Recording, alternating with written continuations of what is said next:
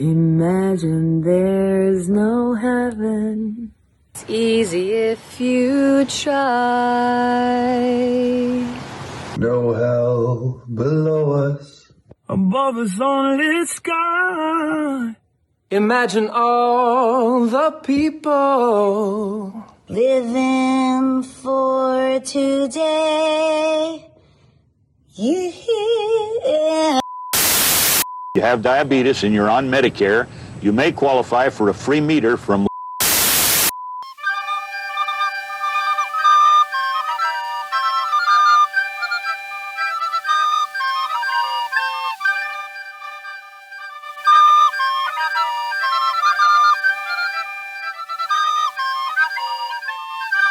Hello, gentle listener. Welcome to another thrilling and marvelous... No, we're not gonna restart Hello, this. We gentle already. listener. Welcome to another exciting episode of Marvelous, or The Death of Cinema. I'm your favorite host, Discourse Stew, and with What me, the as fuck? always, I'm gonna have to challenge. I'm host, Discourse gonna Stew. have to challenge that. Well, I mean, we're hi. It's Nicole.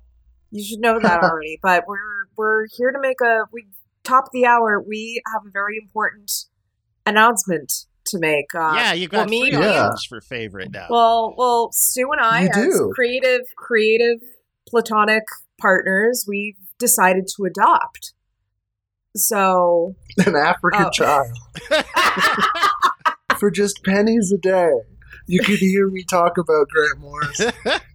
yeah, so we've made the collective decision that Cole is great and Cole needs to be our third mic. So Cole is now our third mic, everybody. Miguel, insert like blowhorns, celebrations, maybe some people vuvuzelas, some people screaming, throwing some screams. Yeah, insert the most stock, like, hip hip hooray sound effect. That you can, like, blow. Yeah, but the last one should be like a blood.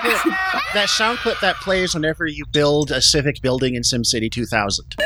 Yeah, like a park or a library. Okay. Insert the cheering from this one Jay Electronica song that I don't think was ever actually officially released. My name is Jay Electronica. I love y'all. I was just thinking, like, at the very end, Miguel, please, at the very end, I know I'm asking a lot of you, but at the very end, insert, like, a really blood-curdling scream. Very briefly, like, not even a full second, like, half a second. We just love I want to fuck with the audience. It's going to be so funny when he doesn't do any of this, and then there's just, like, 2 minutes. He leaves it all in. Yeah. That is a funny option, too. I almost never actually listen to the show after it comes out, because I just feel weird listening to myself talk. I do, because I'm a narcissist. I also won't sound like this every episode. I'm getting over a cold.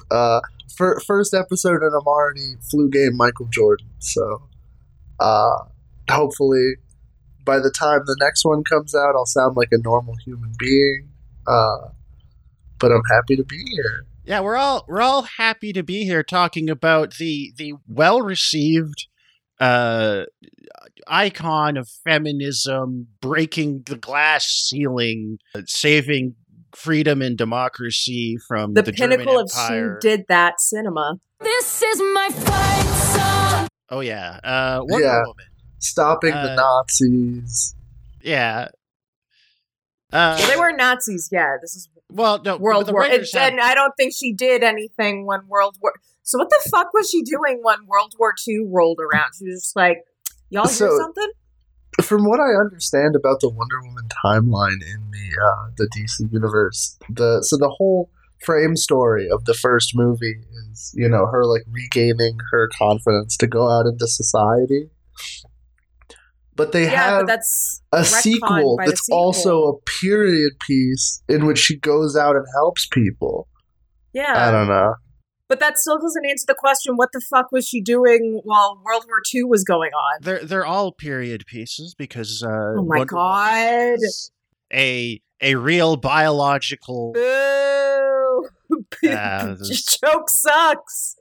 Not because it's not because of transphobia, but just it's a stupid show. No. But like I feel like there's got to be like a Venn diagram overlap there between like the TERF crowd and the epic Wonder Woman.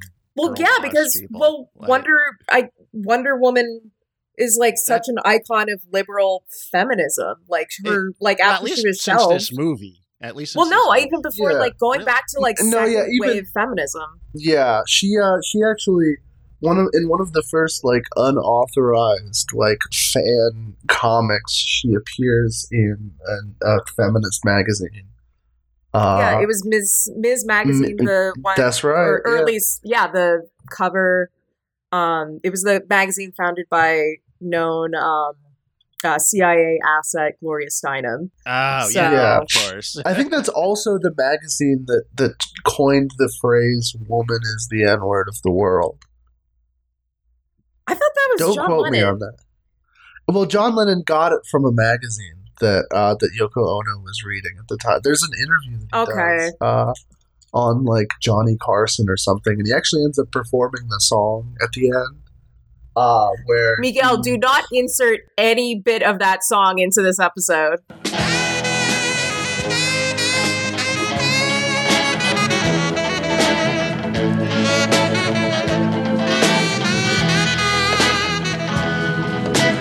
Woman, I will use my Miguel powers for good and not compel him to insert it. We don't need to listen to John Lennon's shitty music. There's an enormous opportunity for some contemporary musical artist who is a person of color to release a song called "N-Words Are the Women of the World." I would do that. I would do that in a heartbeat if I could sing. Oh my god, I'm actually mad that I can't. This is the most mad thing. that just really lean on the auto-tune. Yeah, he can harmonize a little bit. He plays Stevie Wonder in an epic rap battle of history, and he actually does a really good job. Oh no shit! Approximating his voice against Wonder Woman. Actually, it's Stevie Wonder versus Wonder Woman. And I've now tied it too back bad he couldn't into see Wonder how Woman. short her skirt was. Yeah. In fact, the entire... Or can he? Look at conspiracy. Yeah. Stevie Wonder's not blind. Yeah. Miguel, That's insert the funniest entirety of the conspiracy. Stevie Wonder Wonder Woman epic rap battle of history. No, not the. Just a little bit. how you gonna talk about a bad being blind? You need to echo relocate to the 4th of July. Cause you're Miss Independent, or at least you try. But your first story is you running off with a guy. Okay, now let me tell the truth, cause I know you got the lasso. You got that whack flow, suffering sappho. The ceremony master blaster with the bars, and I got more Grammys than your panties got stars. Well, I'm a woman who wonders what you're thinking. Some of your records make me wish you started drinking. Even if I stick to the best selections, your YouTube videos raise some vision questions. Your ignorant questions can never cause as much pain as never knowing how stupid you look in your airplane. Put down 30%, add some reverb, make it vaporwave.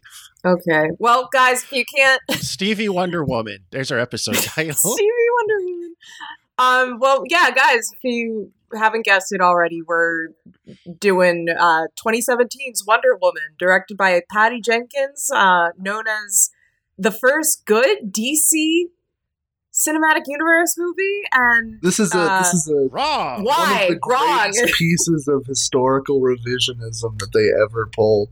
Because I remember believing that myself when the movie came out. I saw this And in then the I theater, in the rewatched- packed theater. I rewatched all of them a few years ago, and I was like, wait a minute, even the theatrical cut of Batman vs. Superman is at least a Batman little versus bit... Superman's a better movie than this. It's better by pure virtue of just being stupider and Well, no, it looks funny better, and enjoyable. It's got better action. Yeah, but It does have better action. No, Jesse I like Jesse Eisenberg. No! He's I like it because awful. he's doing a Should be Glenn Zuckerberg thing. It should It should be Glenn Howerton. God, I don't he would've been agree so good with at that. I don't agree with the interpretation of Lex Luthor as a Elon Musk, Mark Zuckerberg figure, but I do find More it is fascinating. sounds more like Chris Chan. A little bit, yeah. Oh, yeah. Yeah, it was definitely a pop culture take on Zuckerberg, because it was before everyone thought he was a lizard, you know? Well, it's because they just got the Social Network guy doing the same performance, Exactly. but more grating. But we're here to talk about Wonder Woman, so I guess we should start with what's everybody's like context for Wonder Woman before this movie came out as a character. I had basically none. Yeah. Mine, just by virtue of, you know, being a feminist media studies person, and being just by virtue of being a fucking woman, Wonder Woman just is a de facto, even if it's like Barbie, where it's like, even if you didn't necessarily like play with Barbies a lot when you were like a young like girl, like Barbie, like the iconography still has like an impact and like on your life. But I never got into Wonder Woman until like literally the other day after I found out her like real origins in like a Massachusetts-based intellectual throuple, also created by the people who founded like the polygraph test. And now I'm like a polygraph for your polycule.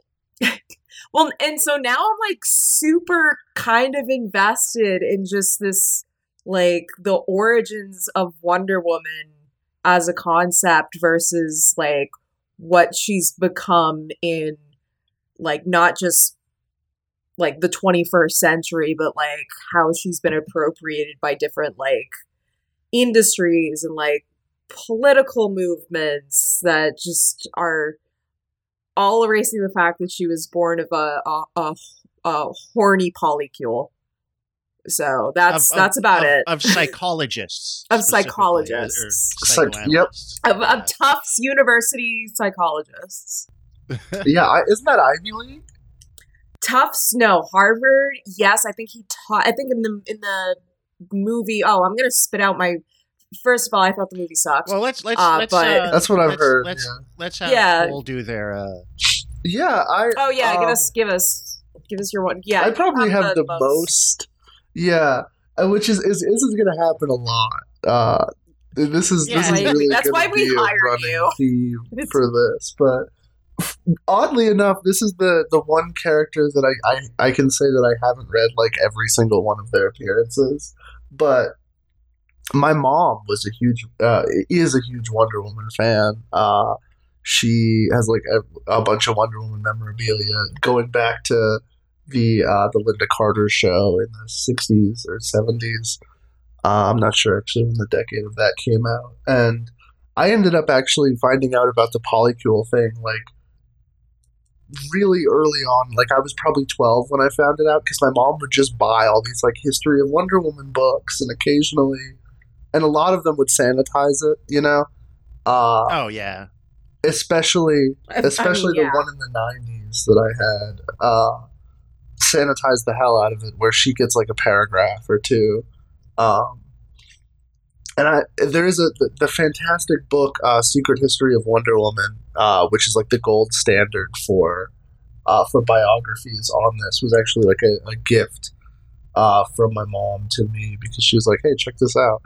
This guy's crazy. And I'm like, holy shit, you're not lying. This guy is insane.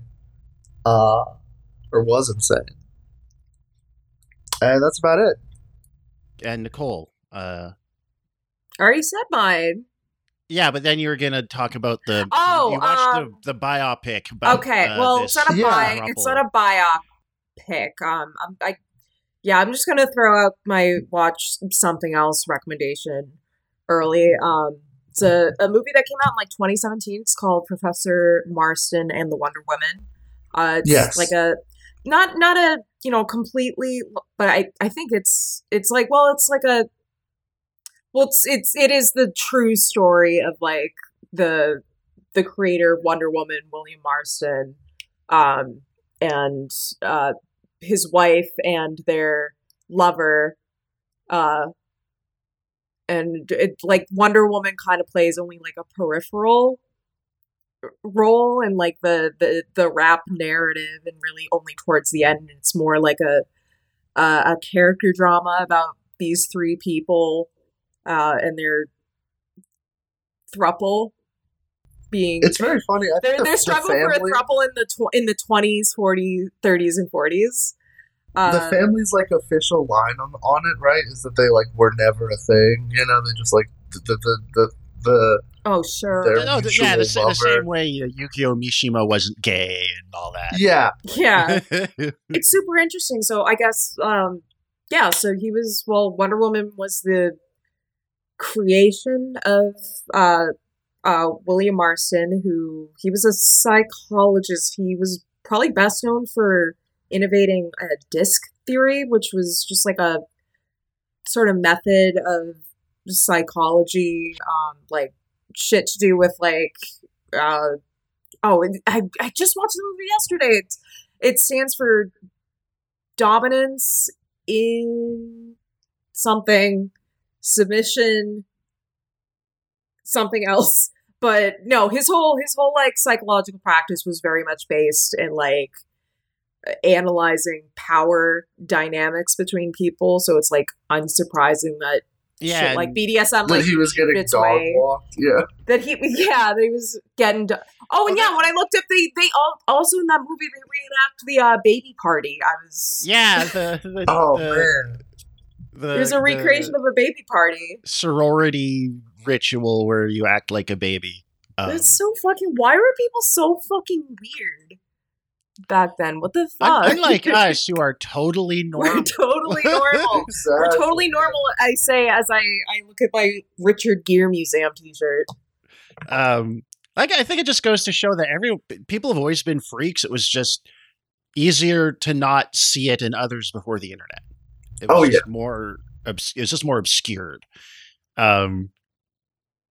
So yes, that brings us to Wonder Woman, the character, with her lasso that makes you tell the truth, and her bullet deflecting bracelets that mirror the bracelets that the aforementioned third party to that marriage war they're Olive Byrne, who was the niece of Margaret Sanger.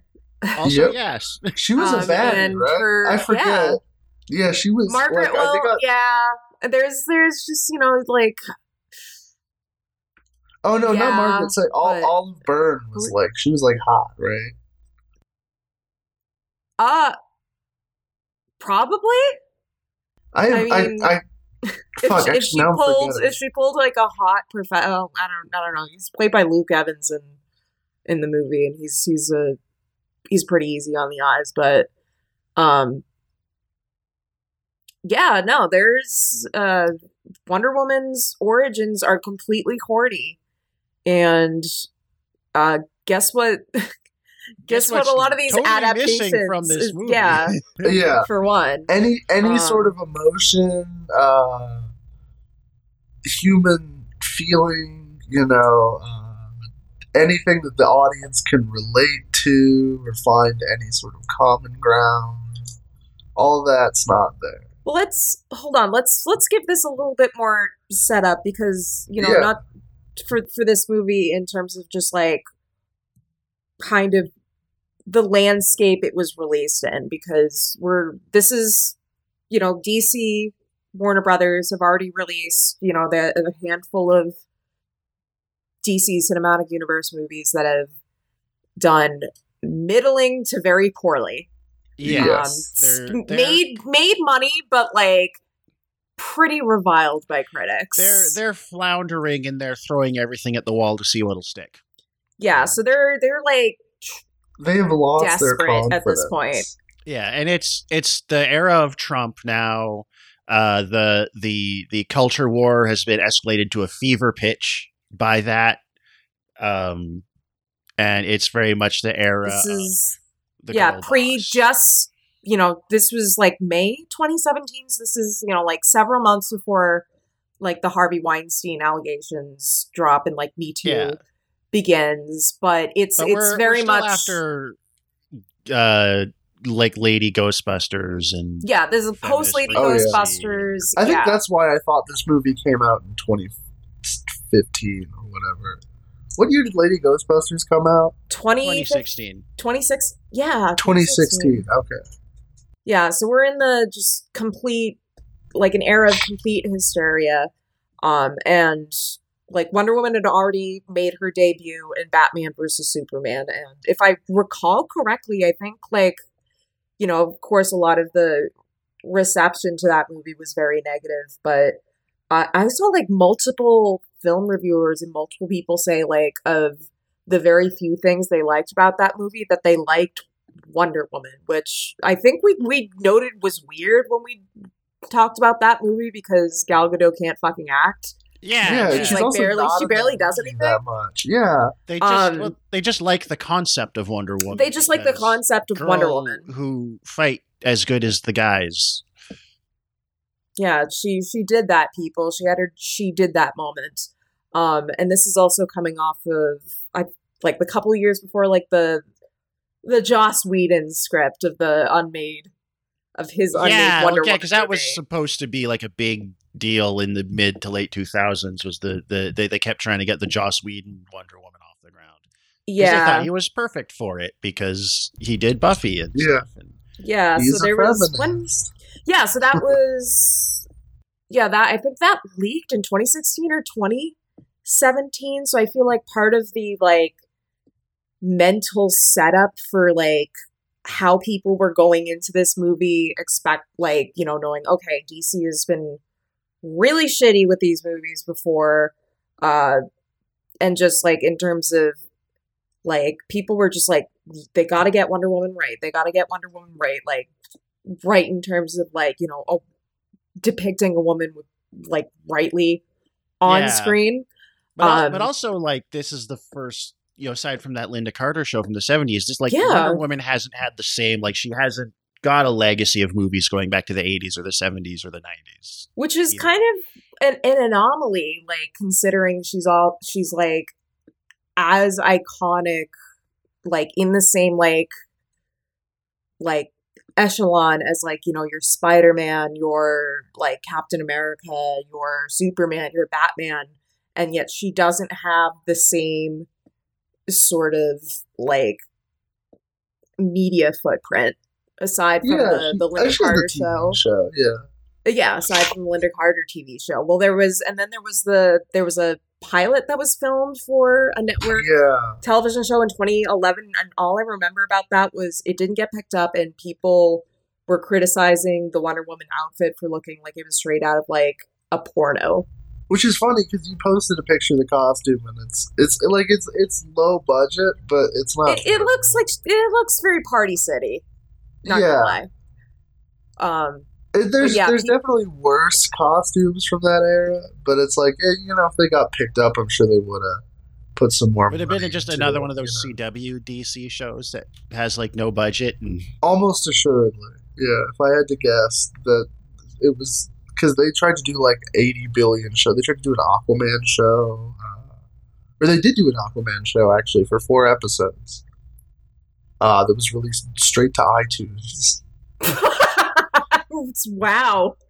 Yeah. No, they buried the shit out of it. I don't think it's ever gotten a physical release, except for... I think it might be on the Smallville box set. I'd have to check my copy of that. But yeah, they did not fucking... They tried to do... I mean, the Green Arrow show was originally going to be set in the, like, Smallville world. Yeah. They did. They tried to do a lot. Yeah, I mean, I'm really just figuring it was just, you know, not just the sort of, like, political hysteria going on at the time, but also just people were kind of prepared for the worst or expecting the worst. Yeah. At least, well, here's the thing. We have to be careful because we're talking about like critics and like people that pay attention to this stuff that are like media aware to some degree. Yeah. That's not necessarily reflective of mass audiences that just show up and watch a movie and don't think about this shit ever. Yeah. Most of them. I think more or less kind of still liked the DC movies. Like, I mean, Batman vs Superman made money. I think Batman vs Superman made like $500 million or something. Yeah, 700 million. They were profitable. Well. I think like your average guy going to the theater probably basically liked Batman v Superman. Yeah, I don't Oh yeah, your remember average anything dude. That's an average dude movie. Average dudes love that shit. Average dudes love Zack Snyder. Because he is. He's a got fella. like exactly 95 IQ. Yeah, that's what made the makes Snyder movies for Cut the so fellas. cool. Yeah. Was because it was like seeing a moron try and grasp philosophy and like being very earnest about it, you know? Yeah. Yeah, he was doing, like, I think we came to this conclusion, he was trying to do Watchmen with his Superman and Batman action figures. Yeah. Yeah. He just keeps making Watchmen. He loves Watchmen. But like more optimistic, like still coming out the other side. Like superheroes are good. Yeah, because Damn, I'm so excited to watch the Snyder Cut on this. It's gonna be crazy. It's like nothing else that he's done. No, I am curious about it. Yeah, I love it. I was genuinely moved to tears at part of it. It was like because I was someone that didn't going into it. I liked Batman versus Superman. I didn't like Man of Steel. I didn't like any of his other movies. You know, I had at one point fallen for he's a secret fascist or whatever, and he's like not really that much more fascist than anyone else that makes movies. And I agree. I remember watching it. I think when it premiered or whatever on HBO, and I was like, wow. Like I didn't know that you had this like appreciation for humanity in you. Yeah, but that brings us back to Wonder Woman. Yeah, Wonder Woman does not have this appreciation of humanity. Yeah, but I mean, guess who's one of the 4 screenwriters? Story by Zack Snyder. Also, yeah, you know what? Also on the note of just like collective pre-delusion and expectation, I think people were also like, oh, Patty Jenkins, it's a female director. You know, maybe if we get a woman in there, she'll be able to fix this DCU mess. So it feels like it was also kind of like cognitive conditioning. Just, you know, people like deluding yourself. It's like, you know, this has to be good. This has to be good. And you're like, it was good. And then you revisit it several years later, not in a packed audience and with, you know, the hindsight of several years wiser and a lot more cynical. And you're like, this lady sounds like she's deaf and can't act. Yeah. What is she doing on screen? Yeah, she was. Oh man. Patty Jenkins directed nothing between Monster and Wonder Woman. No, she did nothing but she did nothing but television. The killing stuff, yeah. Which I do think, like, my just instinctually I feel there, because like this, we're gonna trash this movie a shit ton, but that completely spurious interpretation of ragging on Wonder Woman is to be like, oh well, you don't like it because it's female.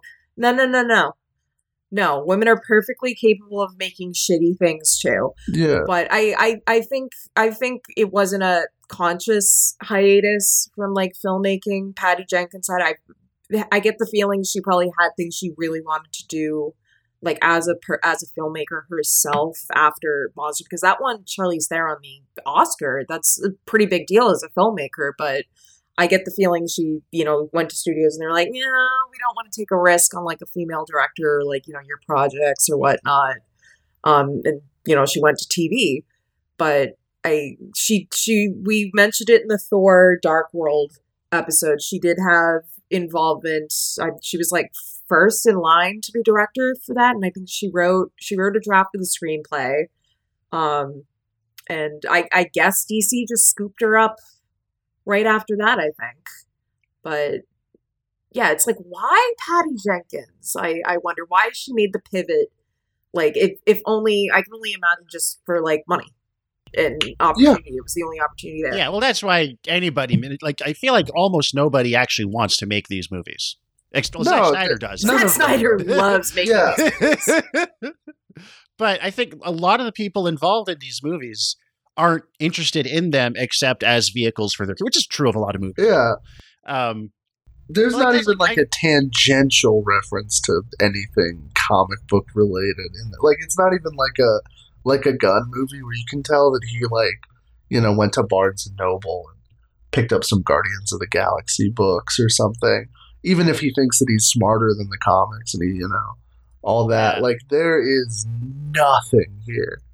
If you're a comic book person, there you could tell me that this was original IP and I would believe.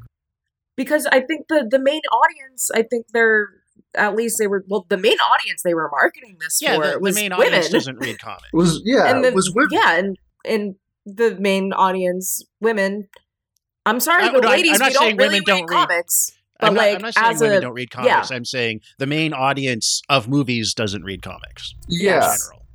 And the main audience of women that they want to market this, because there is actually a surprising number. I think it's like it's been as high as 60% sometimes. Women make up a big it's not who they're marketing. Yeah, this movie but too. unfortunately, Hillary diehards don't read a lot of people were still with #with her when this movie came out too. This is my fight song. Yeah, because of course Wonder Woman is like an iconography of liberal feminism. Just going back to Gloria Steinem featuring her on the cover of Ms. Magazine, and that was like her pop culture revival after being shelved for decades. So which fucking sucks. So that's as soon as Trump gets into the White House and #resist starts trending, like women good reason, more than good reason to be like mad and critical of Trump, but just the way that was like misogynistic, and but like a Republican leader in general is a bad thing. It quickly became an industry in and of itself, and this was the movie for that market group of still with her girl boss, middle class women who identified with Hillary Clinton because they identified with that whole I'm the vice president, but I should be the CEO. Deal. Like that's their glass ceiling, is going from a high 6-figure salary job in executive management to being the CEO. Which is why there's so little substance to it under than she's good and she's strong and she's right. And she is very stupid strong. Men are fighting wars with each other.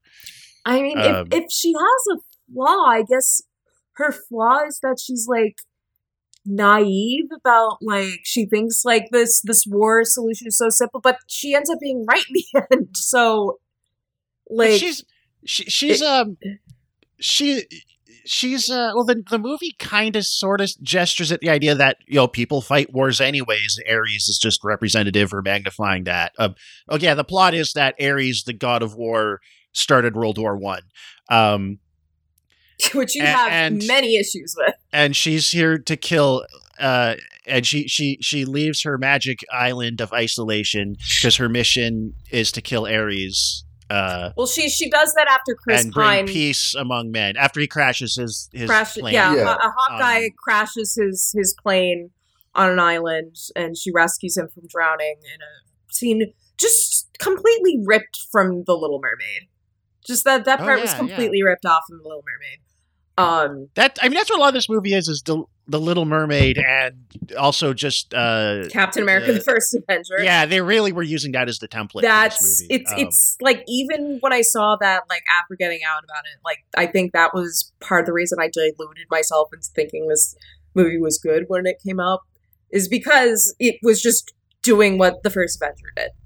And if it had a Tool soundtrack, I think I'd like Wonder Woman. Yeah. Oh yeah. Fun fact. Oh yeah. Unless you've already posted about it, but share the fun fact. Yeah. No. If you, I believe it's the second ever Captain America trailer has a Tool needle drop about midway through. Oh right. It's It's still up on Marvel's YouTube channel. If you just look up Captain America Tool trailer, it's like the first hit. And it's in full HD, so you can see, you can put that shit up on the big screen. Beautiful abs and full resolution. Yeah. But yeah, Cool. so I guess we'll just jump into the movie itself then. We Yeah. start with, and it's one of those movies that's kind of hard to explain all the little ways. It's just kind of like takes stuff that should be fun and makes it boring and tedious. We start with what I feel like might have been added late in the pre-production process, an intro where we just watch Wonder Woman grow up on warrior lesbian hippie island. Themyscus? Themyscira. Yeah. Themyscira. Yeah. Why should I ever be pronouncing it? The young actresses playing her don't have her fucking goofy Israeli accent. None of the actors on Lesbos Island do, so they all have to approximate like what sounds like a brain damaged drunk Irish leprechaun. Yeah, Robin Wright is like her mom figure.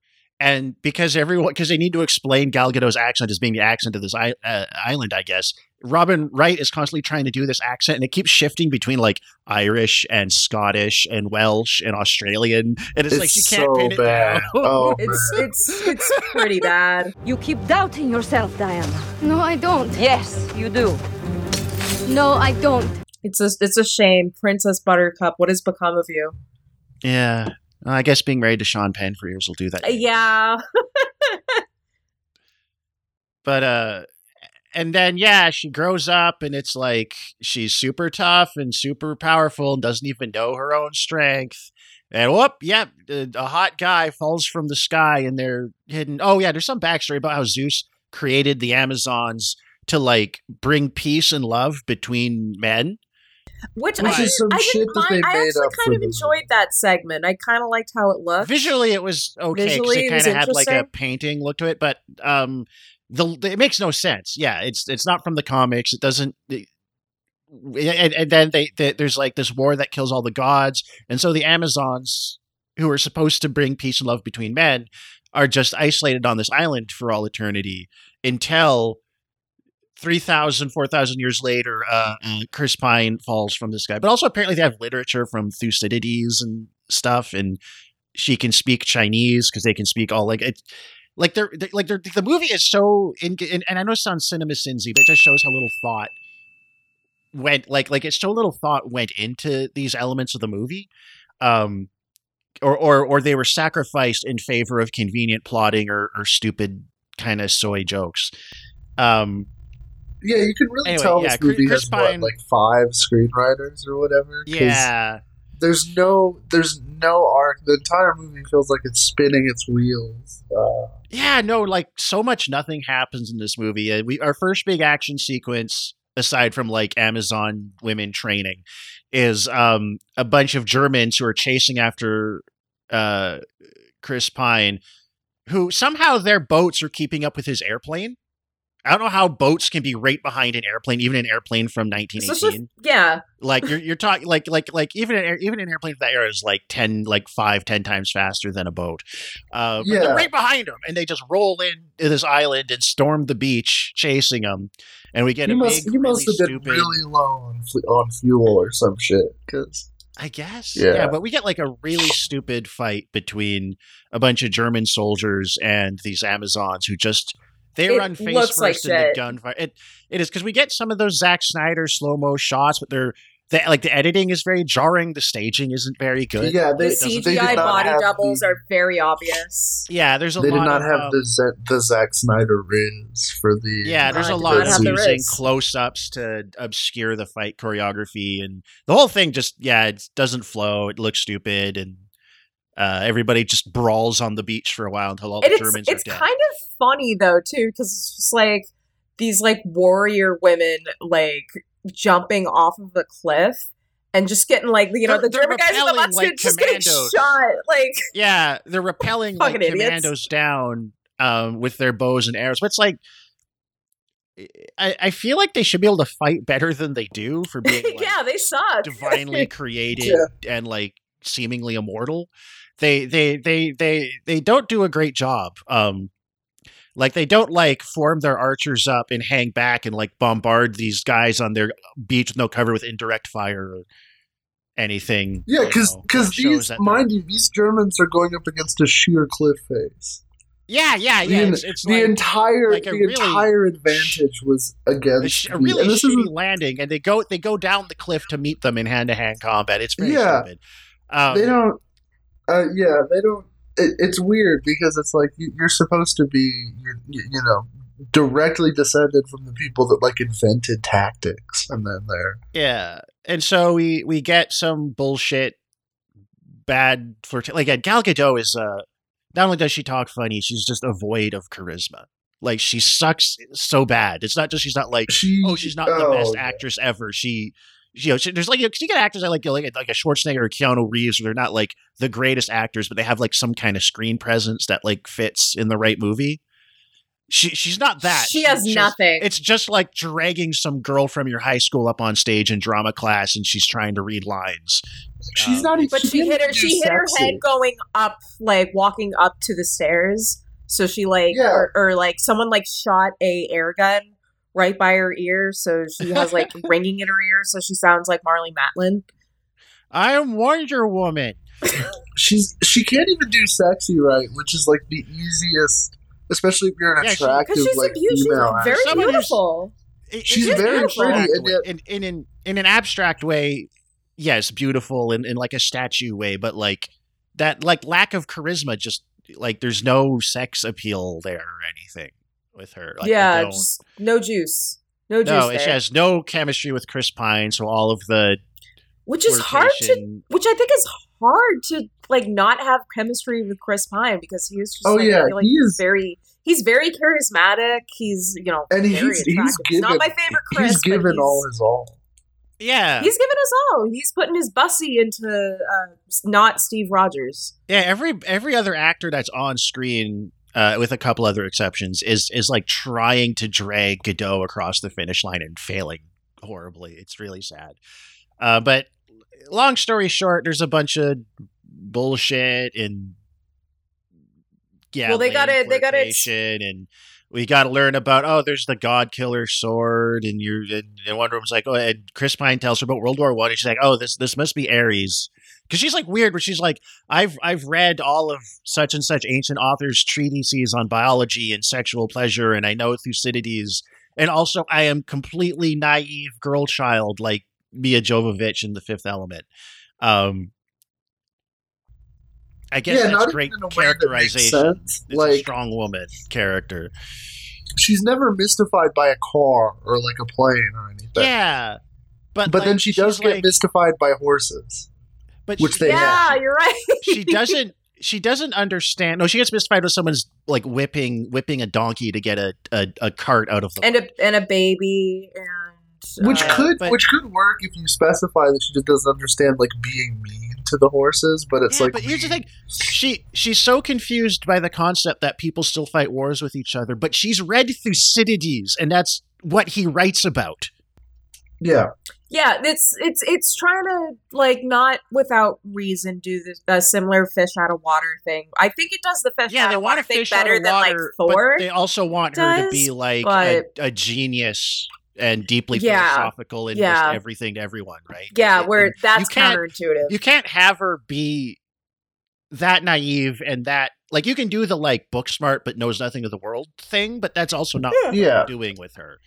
No, not at all. She acts like a child in this movie. It is, and it's really she doesn't understand like casual wear, where she gets mystified at one point why they're not wearing armor. It's just there's so much in this movie where you can tell that maybe the last screenwriter came in and just ripped like 3 of the drafts they had and stapled them together and was like, "Fuck it, this is the movie." They had like someone who worked on a Dan Harmon show come in uncredited and just like add jokes on top of that, and that always means you get jokes that are just there to be jokes that don't fit the character or the context or just slotted in, and it just throws off the tone in the world and everything. So she steals all of her accoutrements that make her Wonder Woman, and sets off with Chris Pine to go to London so that she can go to Germany so that she can kill Ares and stop the war. Well, They get on like an antique style sailboat. They fuck, although it's completely sexless. There's like some awkward. No, they cut away. They kiss and then cut away to the next morning. It sucks. Yeah. And the next morning they're in London and they're being towed by a tugboat. And he's like, "We caught a ride." That's the sex thing happens later. Oh no, it happens later. They just sleep next to each other on the boat, right? Yeah, they have a whole soy dialogue thing about do you need me before? They imply she eats pussy. Because it's 1918, Chris Pine is like, "Oh, I believe in marriage before sex," but there's always been people have always been horny and not cared about that through history. Case in point, the creator of Wonder Woman, had a polycule. Who would be about the same age Chris Pine's character is supposed to be in this movie, who'd been born in like the 1890s or something. 2, Chris Pine, and no one in this movie almost, in particular Chris Pine, sounds like someone from 1918. They just sound like people from 2017. Which is like I'm not saying you need to have like super amazing period dialogue for this kind of movie, but at least don't sound like a guy from 2017. You know? Like it's really painful. Yeah. But yeah, no, in one night, it's just like, a steamship pulled us along. In one night, they get from the Eastern Mediterranean to London.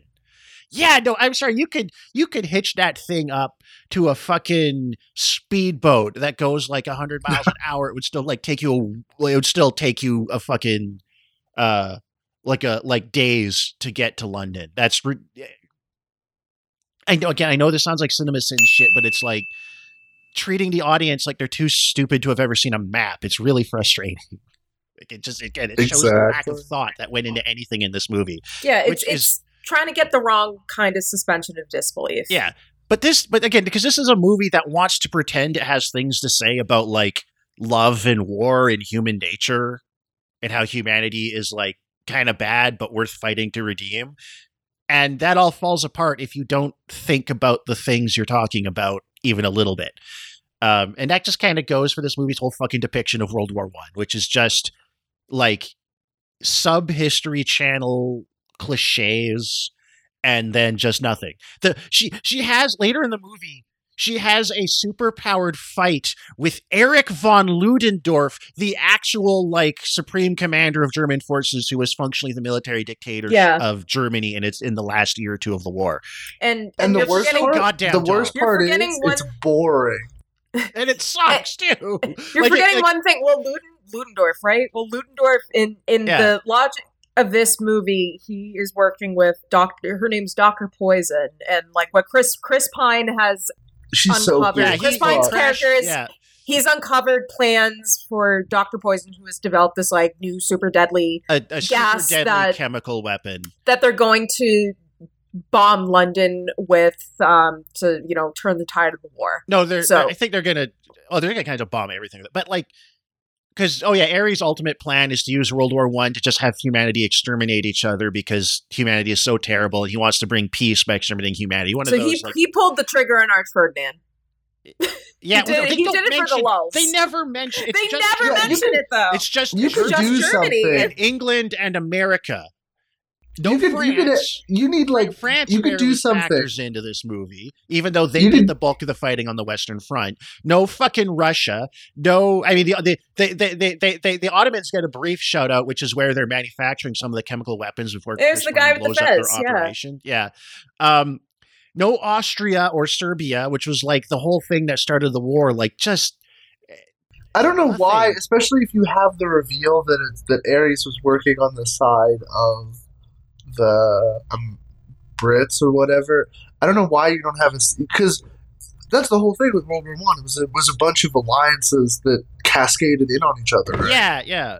I mean, like both sides used chemical weapons. The British used chemical weapons on rebellious Iraqi populations in the 1920s. They dropped. Yeah, I don't know why you don't have a scene or like a little montage of Ares just in different form. You can even get different actors or have whatever the fuck that guy's name is, do different voices of like him just manipulating all the sides. But no, they have to They have to And like Ares- fucking pull the reveal and then do nothing with it. Ares turns out not to be Eric von Ludendorff, but he turns out to be David Thewlis's So character Professor who's Lupin.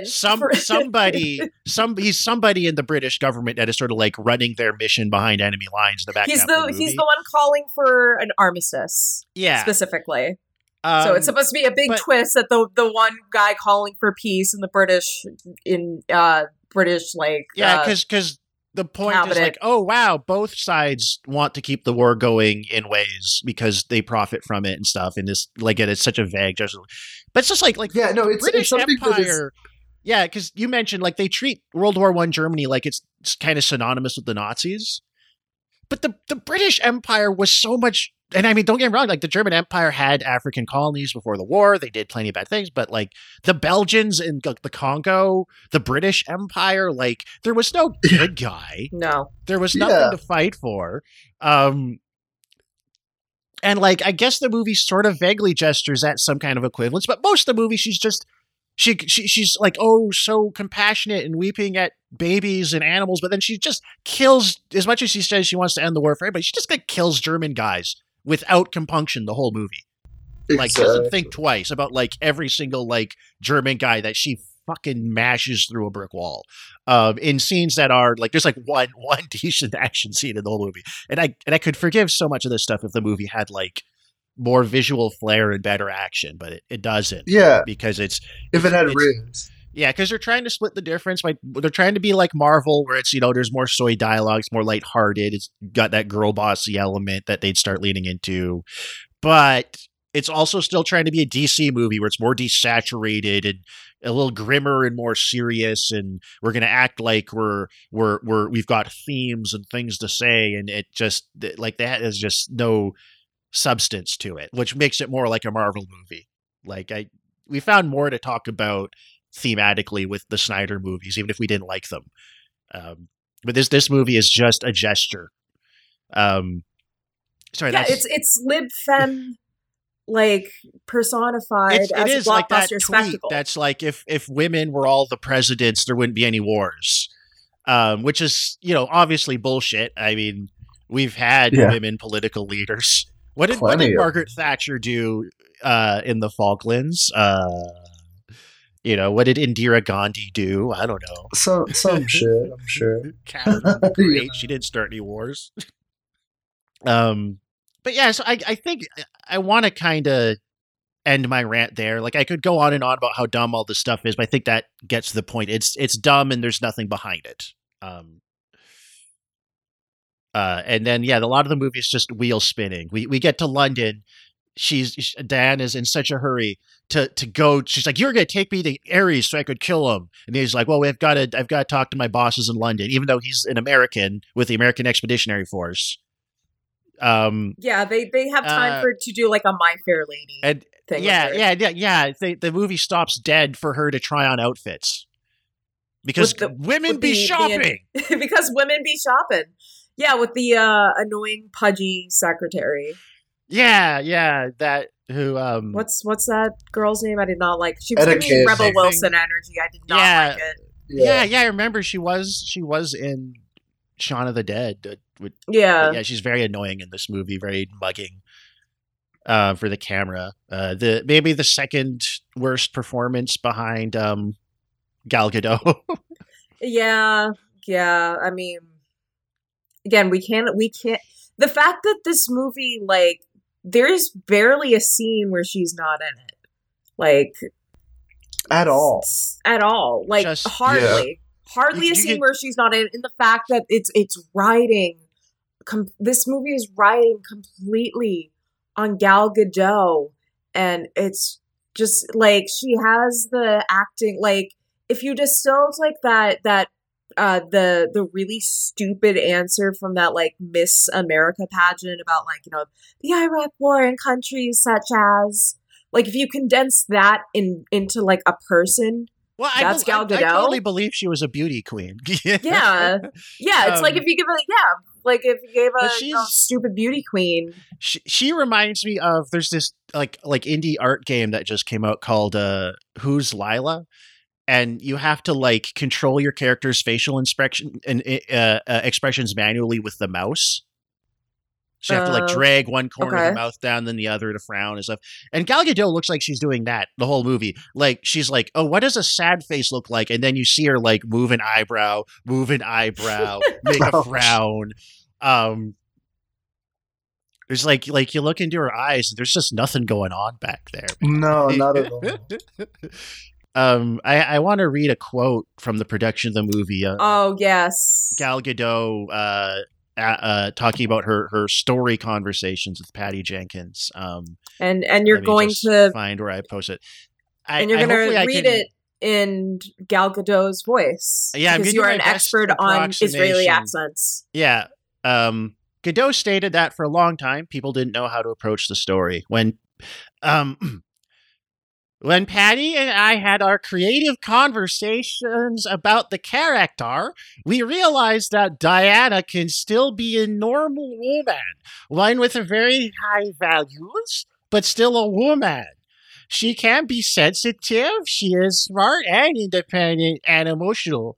She can be confused. She can lose her confidence. She can have confidence. She is everything. She has a human heart. None of that's in the movie. You sound like Rosie O'Donnell in Riding the Bus with My Sister. Well, so does Gal Gadot, apparently. Yeah, apparently. Can you do the rest of the episode like that? I would prefer not to. People would we'll stop save it for a listening. bonus episode. No. But like that's that thing where it's like you read reviews, you see people talk about movies like this, and they're told that's what the story is, and they can go through the movie and pick out a line here, a bit there, and like they can like pull those themes out of the movie.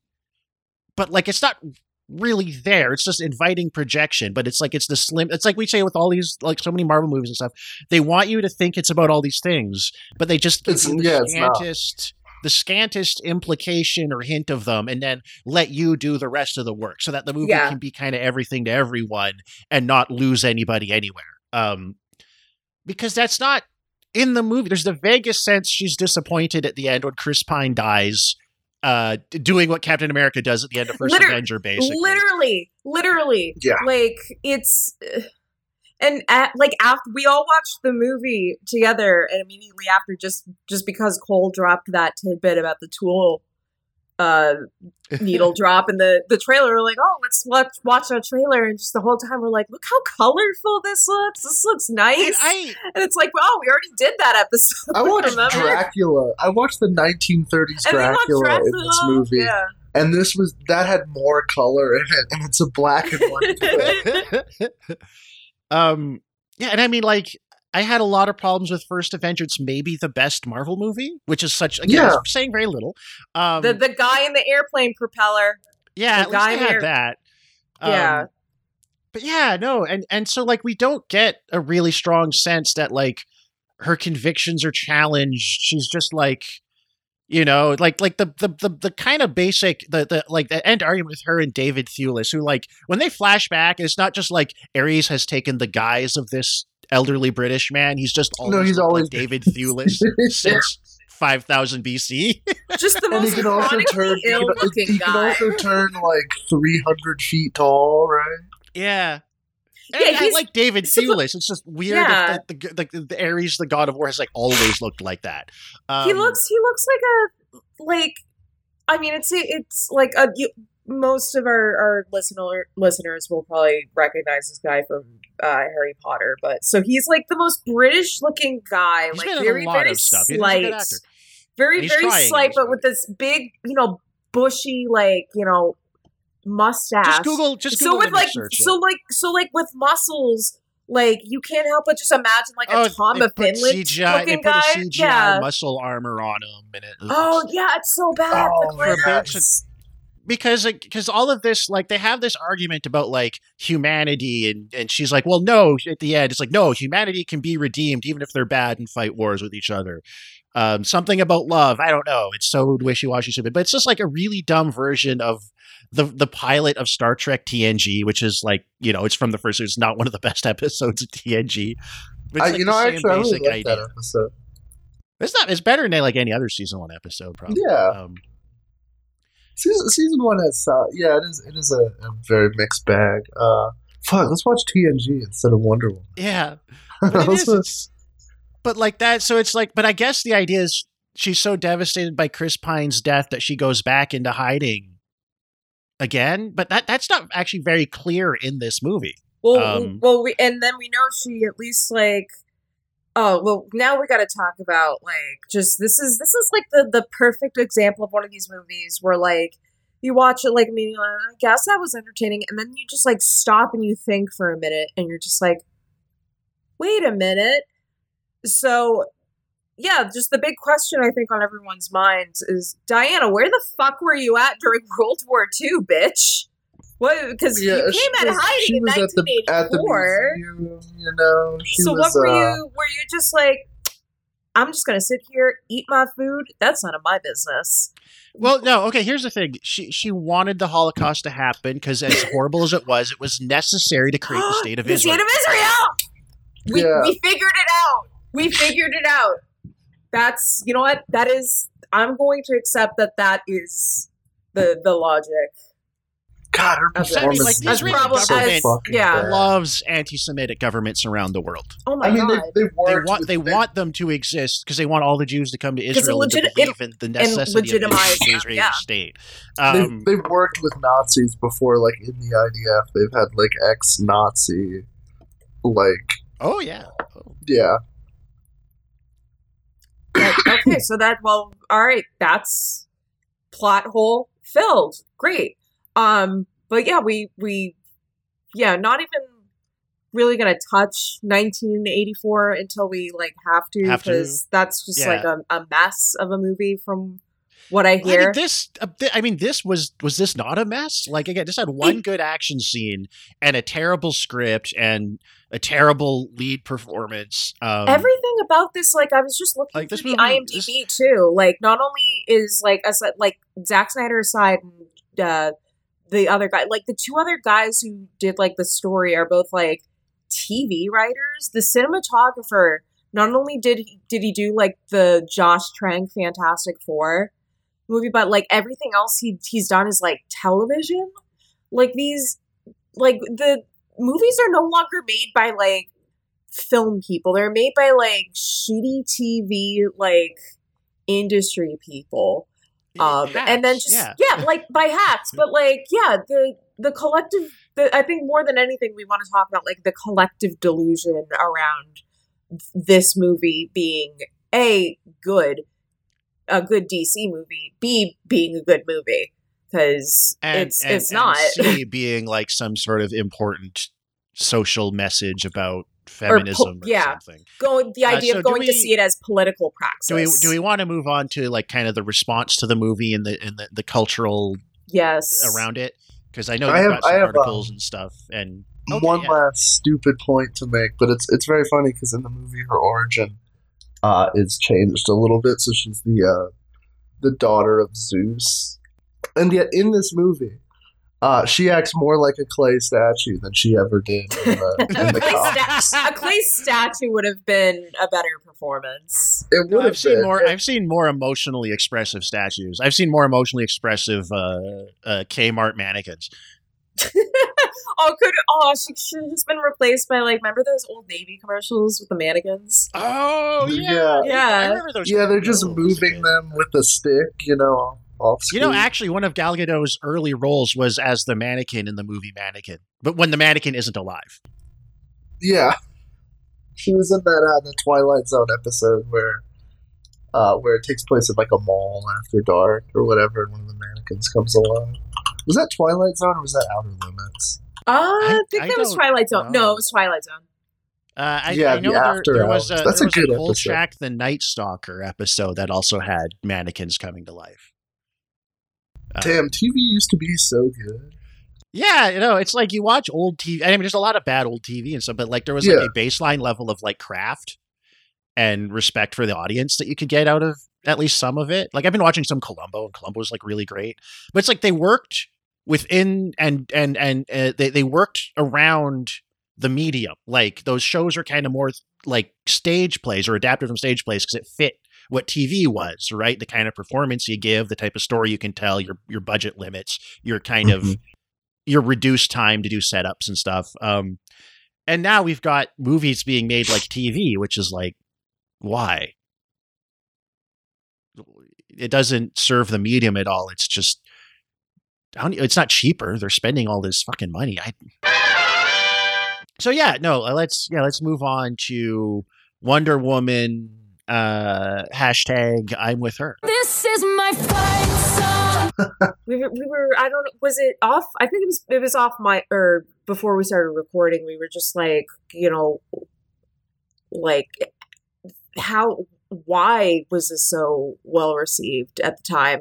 We determined kind of, just the political climate in which political cultural climate in which it, yes.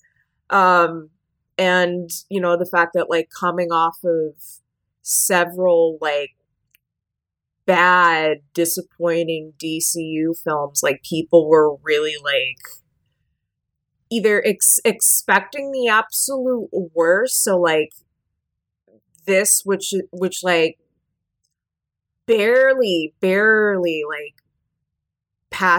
barely, like, crosses the bar, and the bar is like already like so low on the floor, it's like subatomic.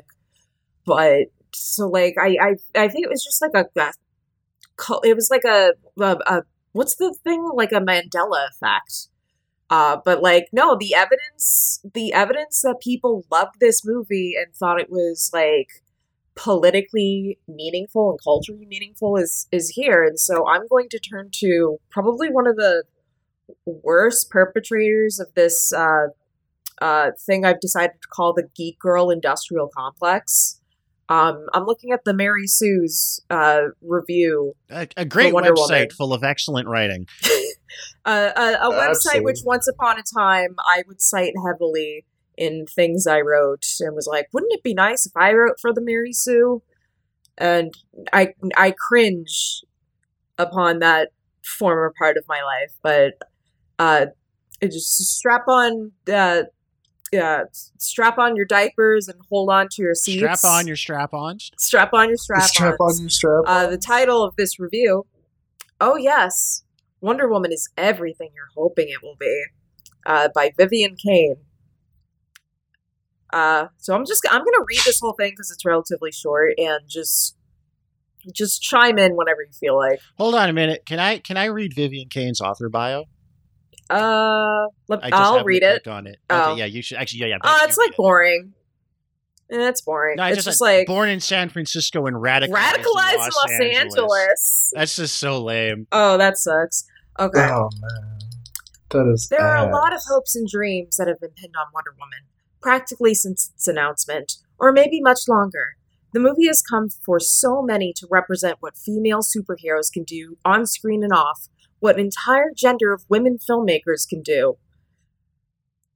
I want to stop that. Hold on. I want to stop that right there all of a sudden, because like this is already falling into like one of those things that drives me crazy, where like people just like consider like a handful of like female like directors who've made like Hollywood crap, and they're like, these are the definitive women filmmakers, as if like female filmmakers aren't like a huge part of like documentary filmmaking, the avant-garde and whatnot. But okay. Yeah, what about Mary Herron? What about American Psycho? Exactly. No one ever wants to credit that movie. Yeah. Somehow, or like any Catherine Bigelow film, even though she's like a big like military industrial complex student. Oh yeah, definitely before Zero. Yeah, before Zero Dark 30. Yeah, Point Break, not Point Blank. Point Break. Also, I Point Blank really need to watch Near Dark and Strange Days. They're great. Strange Days is great. I also need to see Strange Days. That's the movie Angela Bassett should have gotten an Oscar nomination for, not fucking Black Panther 2. Or even, you know what? You know what was directed by a woman? Wayne's World. Yeah. Penelope Spheres. Yeah. Yep. Director of the end of Western civilization. Oh, great fucking documentary. Hold on, let me continue. So Vivian continues. Somehow the movie manages not to disappoint. Is it the perfect movie? No, of course not. But just because it's had the unreasonable burden of being the modern woman-centric Citizen Kane meets literally every great movie of every genre imaginable, parentheses, if you've been listening to the internet at least, end parentheses, that doesn't mean it's not the exact movie you want it to be. I don't want to devote too much time, parentheses, I didn't want to devote any time at all, really, end parentheses, to that subsect of men who have attempted to, and to some degree, succeeded in claiming the movie's narrative for themselves.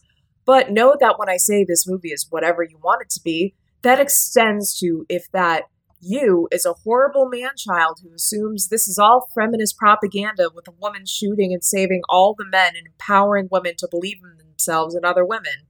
If that's what you're rallying against, then yeah, I super hate to inform you that that's what this movie is. Hold on. Sorry.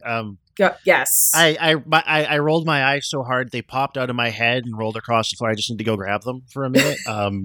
Yeah, I actually died. I have to go. See, this is something I notice with all of these types of defenses of these movies. Is it's like they're like so aggrieved that someone would not like these movies that they have to point to only the worst type of guy who doesn't like these movies. Then they also have to do that thing of like, whatever you want to see in the movie is there. You're allowed to like it. Like you're always allowed to like anything. But there's this, what's like, this woman's name again?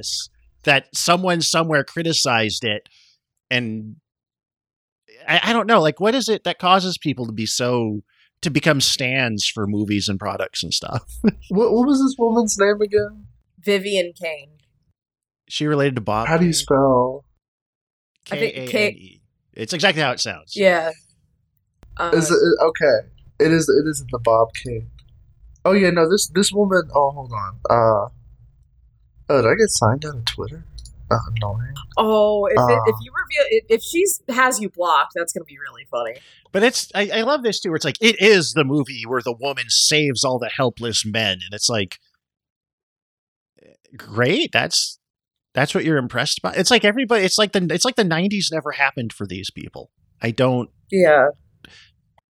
It's like, well, I mean, that's the thing. What the fuck is mine? Maybe they're literally just shills, but it's like, yeah, it's like they're still impressed by stuff that hasn't been groundbreaking in my entire lifetime. Like, I've seen women kick ass. Like, I've seen Aliens came out in 1986. That entire movie is just Ripley being right and everyone else in the movie being wrong. But also, Aliens was made by Big Jim, and it's big Dick Jim. give it up to Big Dick Jim, the greatest to ever do it. Yeah, he's never topped it though. Okay, now that we've cleared the room of those dummies, oh wow, is this movie great? Even before the movie began, I was surrounded by fans of all types. I'd guess that a full third of the fully packed audience was in some sort of costume or fan gear. You know, it must have smelled rank in there. Women and men both were sporting not just Wonder Woman tributes, but any number of comic book themed outfits.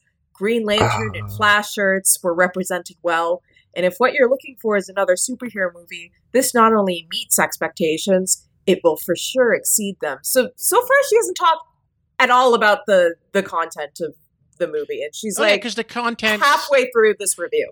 The only content that matters is that it's got a female director and a female lead, and the female lead does all the ass kicking.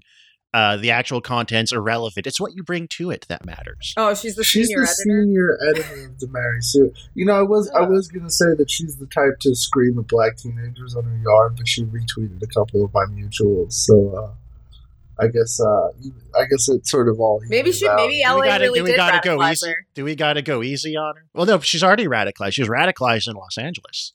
Hey, listen. I guess she might have snapped out of the annoying thing. I mean, Vivian, if you're listening, I listened to our Star Wars episode. We tore my published essay to fucking shreds.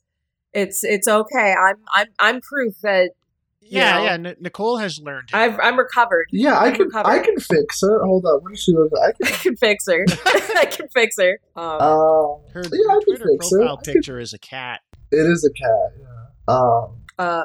Okay. We should probably cut a bit of that. Like, I don't really want to attack her as a person too much. I just want to pick apart this as a example of the cultural. Yeah, let me continue. Zeitgeist. The movie follows the same basic hero's journey as any installment in the genre, but nearly every element feels like infinitely more care was taken than with its equivalent in the vast majority of comic book movies. Patty Jenkins can direct the hell out of a fight sequence, just as well as a bit of physical comedy. The world building here of especially, but also of a somewhat supernatural World War I era Europe, is spectacular, starting with the uniquely beautiful origin setup sequence. The drama and action are well balanced with just the right amount of silliness, especially from the reportedly loosely scripted scenes between Gal Gadot and Chris Pine. Speaking of Pine, anyone that saw Into the Woods or his perfectly fine episode of SNL knows the comedy he's capable of. He really shines here. If you're looking for a comic book movie, this is a supremely great one. But if you're hoping that this movie lives up to unreasonable burden of proving a woman can lead a blockbuster, action-packed comic book movie, this is it. I can't undersell the satisfaction of how this movie embraces womanhood wholeheartedly. When Diana first meets and rescues Steve Trevor, it feels like a nearly shot-for-shot Little Mermaid homage. But then Ariel goes and kicks so much ass. This movie not just allows, but revels in female lead being romantic and funny and naive and so strong, while remaining at her core rooted in kindness. Have no doubt, this movie does Wonder Woman justice, as well as her fans. Image by Warner Brothers. There's nothing this movie does that wasn't done in, like, The Fifth Element, and that came out, 1995, 97? 97, I think. Yeah. There's nothing no. And I mean, look, it's she can be kick-ass and naive and like I like a complicated character, but this isn't a complicated character, it's an incoherent one. It would be really funny if she if she had I also have the IndieWire review, like the glowing IndieWire review, which is like, this is like an actual industry review. Like, this was the IndieWire critic pick for that specific before we move on that one, it's just that, it's like Ariel in The Little Mermaid, but she kicks ass. And it's like, you're a grown adult. Right? Like, I caught that like visual Ariel, reference too, though. But kicks ass. You did. Oh, yeah, I didn't catch that. Yeah. And I get how that would be like appealing if you're like 12. And like, don't get me wrong. Like, again, like you can be like a badass woman who's also like you can be whatever you want to be, you know. I just, again, like this character has none of that stuff in her. She doesn't have contradictions. She just has it's just a golf ball, and you're looking at the divots on the golf ball and acting like you're looking at a sculpture. Like, that's... And also just surrounding this too is just like, I feel like speaking as a film reviewer myself, like as a film reviewer, as I'm gonna hold my nose. As a film reviewer myself. Oh God, never do that again. R.I.P. to Miguel's ears. But like, I would definitely mention the fact that, like, you know, Gal Gadot served in the IDF, the political ramifications of this movie, because I believe it was also it was banned in Lebanon and a couple of like other countries, and people like spun it because it's, you know, woman led. It's like, no, because the lead actress is part of the IDF, and like clearly like a, you know, that's like Israel. That's like Israel banning a movie because Herman Goering starred in it. Yeah. So just like, that's like the fact that none of these reviews like even like take the time to just acknowledge that fact, and you know, if it weren't for the fact that like this movie is a complete star vehicle for Gal Gadot, maybe I'd be like, okay, like she's not that, but she's the star of this movie. This is a star vehicle for her. Like, but this IDF fucking warrior princess. Here's the thing with that, and with that kind of corporate bourgeois liberal feminism, is that the mere fact of a woman having power, whether it's like social status power or being physically powerful or being a queen or president or CEO, that is all that matters. Yes. How she gets that power, how she what she does with that power, whether anyone should have that power, that's all irrelevant. And if you go, well, I think no one should have that power at all, you're just being sexist because now that women get to do it. It's like if the Confederacy was still around, it'd be like, oh, so now a woman can own slaves? You think it's wrong? Like that would be the shit they'd say. What's that? You know, I have good like news about the gay pride parade is jumping bombs. Oh, he's I have gay good now. news about the Mary Sue. They have turned on Wonder Woman. Breaking news! They did not fuck with Wonder Woman 1984. In fact, they did actually. Anyone fucked with 1984. Yeah, 1984 kind of broke the spell a bit. It's very funny. All the first before the movie came out, it's like, ooh, we're so excited to see Wonder Woman serve cut in the new fucking 1984 movie. And then when it comes out, they just have like 80 think pieces about like why Wonder Woman 1984 is a bad look for Israeli Palestinian. Which is the correct take, but it's very funny to see like the switch up like that. Just a matter of a couple of years. I was just skimming their recent articles from today. The MCU embracing father/daughter relationships is beautiful to see. They're talking about Ant-Man Quantumania. They did that in the first Ant-Man. Why is that worthy of a think? Well, because now she's on the adventure with him, I guess. I don't know. I thought it was funny, even though critics are kind of turning on the MCU, it seems like lately, that they still had that one in the chamber. But yeah, there was definitely a scheduled tweet. There's also a lot of like lore explainer articles, which are like the worst kind of content in the world. But so you got another one from IndieWire. Yes, this I'd say is the more egregious one. So like Vivian Cain. You're off the hook. You're honestly not bad. Your prose not bad. Everyone's allowed to have their cringe phase and grow from that. Kate Urbaland, though, she wrote for IndieWire as she picked it as the IndieWire critics pick. Wonder Woman is the DC Universe's best. Bland indeed. Wonder Woman is the DC Universe's best superhero movie yet, proving the future is very much female. Although to in her defense, sometimes the authors don't have any say in their headlines, but that is a pretty bad headline. That's painful. Wonder Woman is a war movie. Patty Jenkins' first, and we hope not last, entry into the DC expanded universe is primarily set during World War I. But while the feature doesn't balk at wartime violence, it's the internal battles of its compelling heroine that are most vital. Gal Gadot's Diana Prince, aka Wonder Woman, though no one calls her as such in this standalone feature, made her as boring, but okay. This Diane is startlingly pure of heart and clear-eyed in her vision.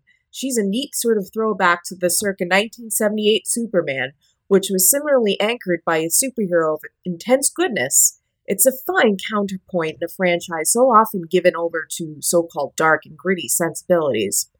Alan Heinberg's script, with story credits for both Zack Snyder and franchise newbie Jason Fuchs. I don't care how his last name is pronounced. It's Jason Fuchs.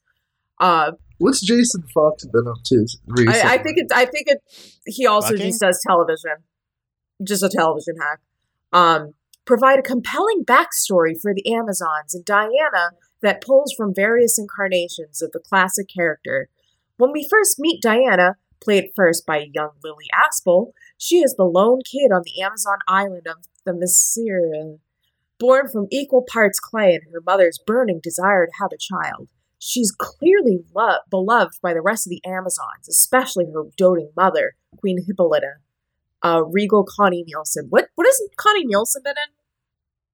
Oh, I thought it was Robin Wright was her mother figure. No, Robin Wright is the one who trains her. Oh, yeah, I just kind of took her therefore to be the. I guess maybe that's more of her father figure. I don't know. Sorry, and go her, on. and her badass aunt Antiope, Robin Wright, a warrior through and through, but she's wary of being too sheltered by the infection. By the affection. Sorry. She wants to fight. It's a natural impulse for a young Amazon, but Queen, she's just like summarizing the movie, which is like fine. There are other heroes in Wonder Woman, and anyone until the Germans show up. Like, they always train to fight and wear armor all the time, but they've been isolated for thousands of years. there are other heroes in Wonder Woman, and Jenkins' film finds plenty of room for them too. The fragile peace of the Amazons is interrupted by the introduction of Steve Trevor, Chris Pine, parentheses, a man, and what a man, I do agree with that, who crash lands behind, summarizing. The film's first big battle is a major standout. That's the worst battle sequence. It's the worst action sequence in the movie. Set on the beach in daylight hours, and it looks like shit. It looks markedly different from so many of the nighttime sequences of the genre. She's using genre, like, interchangeably with, like, the DC. Like, I feel like she's explicitly just taking, like, that reads as, like, a swipe at, you know, the Snyder Vision, sort of, like, dark, you know, slate color graded. But, like, that's not what a genre is. She's no. I don't understand her choice write of about word these there. movies, they write about them like superhero movies are the only movies that exist, almost, which is, like, I guess, in a way, true. Yeah, especially in 2017. The emotional stakes are high, too, and the film's early reliance on going deep with the Amazon tribe pays off in often wrenching ways. What? Does it? What? Did you watch the Snyder cut of this movie? You know what? That reads as, like, a sentence that, like, I'm up against a deadline, or I've been, like, sitting on this review for several days, and I just gotta get the word count out. So I, like, just write something that sounds smart in, like, a certain string of words, but is, like, so vague. Like, a citation needed, ma'am. As Diana struggles to understand the impact of Steve on her, like, okay, she's just completely summarizing the rest. Let me go to the next page. I don't know why IndieWire has 2 pages. I really get frustrated how many movie reviews just devolve into plot summaries. Like, I get it. Keep it to 2 like sometimes you need to, but they summarize the plot, but then they aren't summarizing it towards discussing the thing they're summarizing. They summarize the plot and say it was great. The end. Yeah, it's a tightrope of tone, and even when Wonder Woman relies on its charm, so much of which stems between the burgeoning romance between Diana and Steve, they really don't have any chemistry. Jenkins and her film never forget the stakes. Steve's latest mission is dedicated to ending the Germans' nefarious poison gas program, a facet of war so horrendous that it's easy to understand why Diana becomes convinced that only an actual god like Ares could be behind it. Unfortunately, the film's villains are its weakest link, including an often flat Danny Houston portraying General Erich Ludendorff, a real parentheses, a real life baddie, and an occasionally compelling Alana Anaya as the so-called Dr. Poison. Oh, yeah, can we stop and say that, like, Elena Anaya was a good screen presence, and I kind of wish that, like, in a parallel universe where this movie is great good, actress. Dr. Poison would have been the main antagonist. Would have nothing to do. Dr. Poison got her like such a waste. And parentheses, although the choice to have a female baddie go up against Diana is a smart one, it's in need of a deeper exploration. Yes, but ma'am, this also drives me crazy. She uses, first of all, baddie as a word sucks. Don't ever use that. Are we the a real life baddie? It makes you sound like a child. It makes you sound like a little baby child. But she uses it twice in like 2 like back-to-back sentences. Like, come up with another word for antagonist, villain. Yeah. Uncool dude. Elsewhere, the final act of the film introduces a surprise string-pulling adversary for Diana to battle in a long-form, wildly bombastic sequence in which she lets loose. Bent on saving the world and killing Ares once and for all, Wonder Woman morphs into a chilling war film that earns the dark and gritty designation.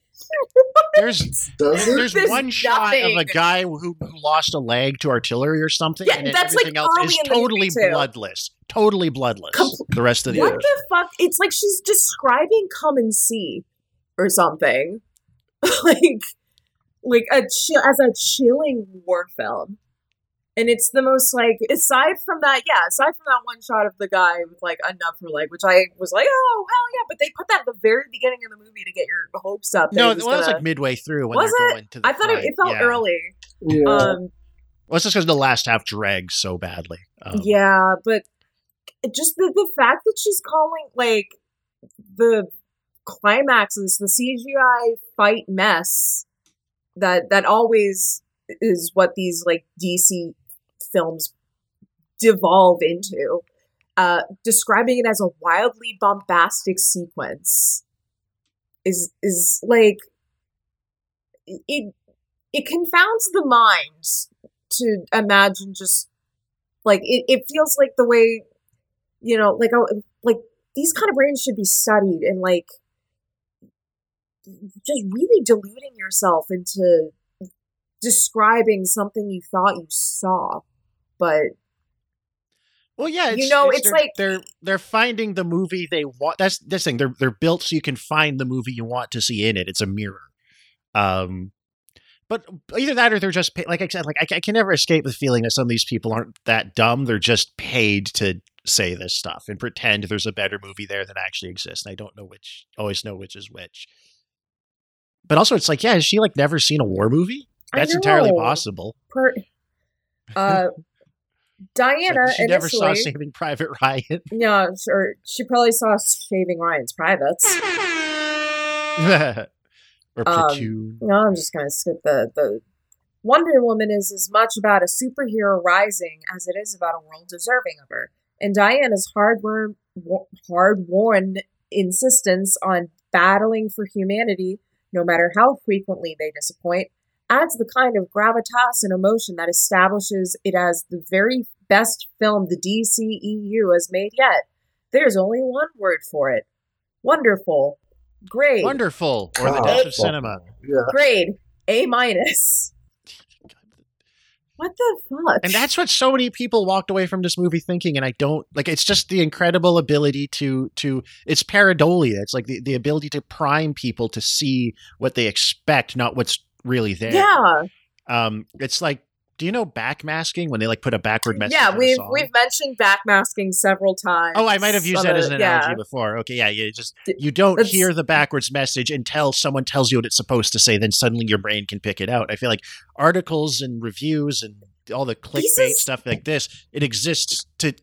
I think this is also like a people of style what movie they're gonna too. see. Like a style, like I think we need to coin this like the backmasking like directorial like style. Like backmasking should just be like because that's what these movies do, because they're so bland, but they calculate their blandness in such a way that invites like people to project and like pull a better movie out of what's there. So effectively backmasking. It's a magic picture. Yeah. No, and it's I know. I watched this and I was like, how was this a big hit? This wasn't even like passable. This was like not even passable as just a big dumb action movie. Like I'm not. This was ass. This fucking. I mean, you liked the guy in the Fez though. I did. Okay, actually, I forgot about this. I got so mad at this movie that I forgot about the guy in the Fez, who is very much a Spielberg, like George Lucas style. Like straight out of Raiders or Temple of Doom. Yeah. I loved him. I hope that he's getting. What the fuck was his name? Was like Raul or some shit. What the fuck was? Well, I think his character. Well, there's also like First Avenger.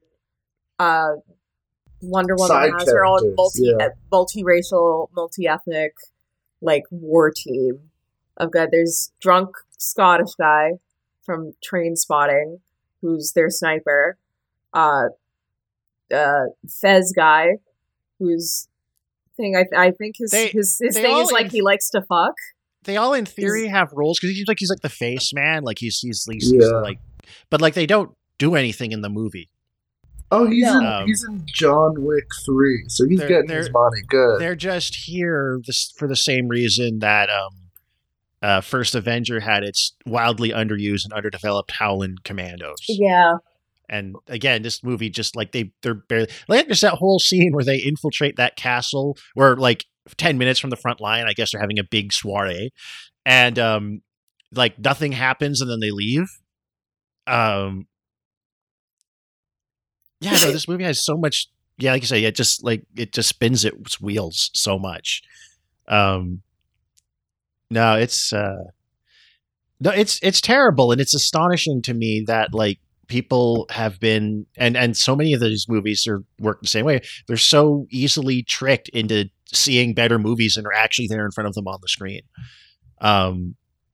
Like I get how you can do that to just a normal member of the audience, but like you're a film critic, your job is supposed to see. Yeah, general audiences. Yeah. This is a movie that lends itself well to like general audiences. Well, it has so much wheel spinning, and the action scenes are so like mediocre. I'm still not even sure how it won them over, but okay, yeah, it's like a lot of these critics now seem like they're on board, like even if they're not getting paid or whatever, they're just like they see it as like their job to just decide to like promote these movies because it's like, oh, it's a movie with a woman director or whatever, and they don't see it as part of their job to poke through the veil of advertising and conditioning and everything that preempts you to like the movie. Like they see it as like part of their job, as like they see it as like part of meeting the movie halfway means accepting that and not ripping through it to get at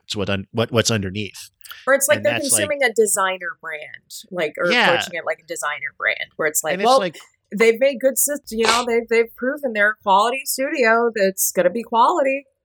And it's like, what is the point of you if that's not like the point of a film critic is to be demanding and critical and hard to please.